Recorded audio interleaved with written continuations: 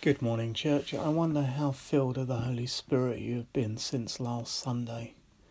Have you seen any difference? Maybe felt happier, had more peace, or maybe there's been no significant change.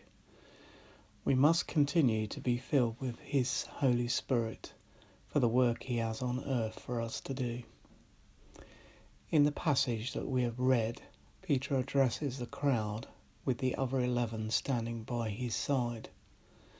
I think the first point to make is that we are stronger united and weaker divided.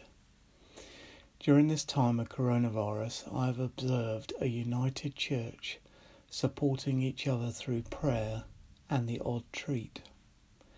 Peter wanted to explain to the doubting crowds what they had witnessed. He urges them as fellow Jews to listen carefully. The men gathered thought that the disciples and those gathered in the upper room were drunk. Peter explains that they are not drunk, as it is only 9 o'clock in the morning. Peter points out in verses 16 to 21, you are seeing the working out of what the prophet Joel spoke about. In verse 17, in the last days, I will pour out my spirit on all people. What does this mean in the last days? The easiest way to understand it is like this. God promised in the Old Testament that He would send His only Son, that would be the promised Messiah. In the New Testament, we see this realized in the birth of Jesus by a virgin, as promised in the Old Testament. So from the time of Jesus coming as a baby and growing as a man, we have been living in the last days. God pours out His Spirit in the upper room and pours out His Spirit on us now. We are living in the same period of history, just a few years further on. In the next few verses, we see how the Spirit will be poured out. In verses 19 to 21, the words of Joel's prophecy to what would happen on the cross, especially around the sun being turned to darkness. This is exactly what we saw when Jesus died on the cross and the earth became dark at 3 in the afternoon. In verse 21, we are told if we believe, then salvation will be ours. Peter unpacks the ministry of Jesus further through the final verses, which is from verse 22 to 41. In verse 22, Peter makes sure they are listening by addressing them as men of Israel. What Peter is doing here is not only getting their attention, but telling them something of what they already know. Jesus came to fulfill the promise of God to send a Messiah. Jesus performed miracles amongst them, but in verse 23 we read that Jesus was handed over to you, men of Israel, to be crucified.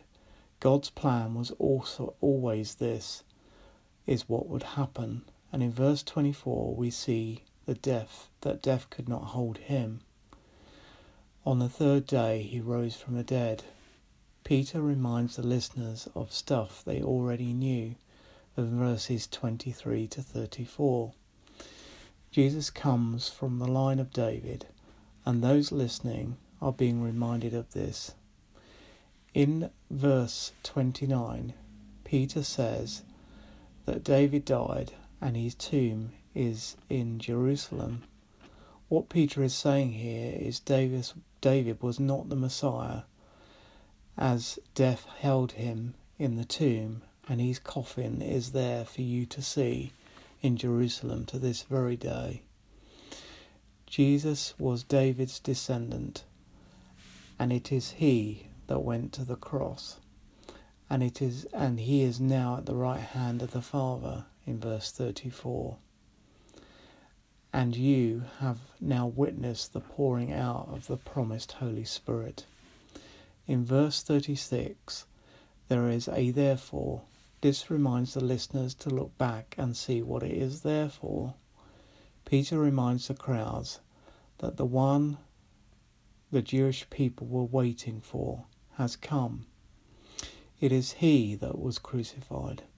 Jesus was both Lord and Christ, Messiah, the one that had been spoken about in the Old Testament. In verse 37, Peter has laid down the truths, and the crowds are perplexed. Peter made them think, and those in the crowd are pushed to make a decision whether to believe or reject all that Peter has said. The crowds ask the disciples for further guidance. What shall we do? Those in the crowd are in a good place, as their minds have been opened. Peter in verse 38 tells them straight that they should repent and be baptized. That means every one of you.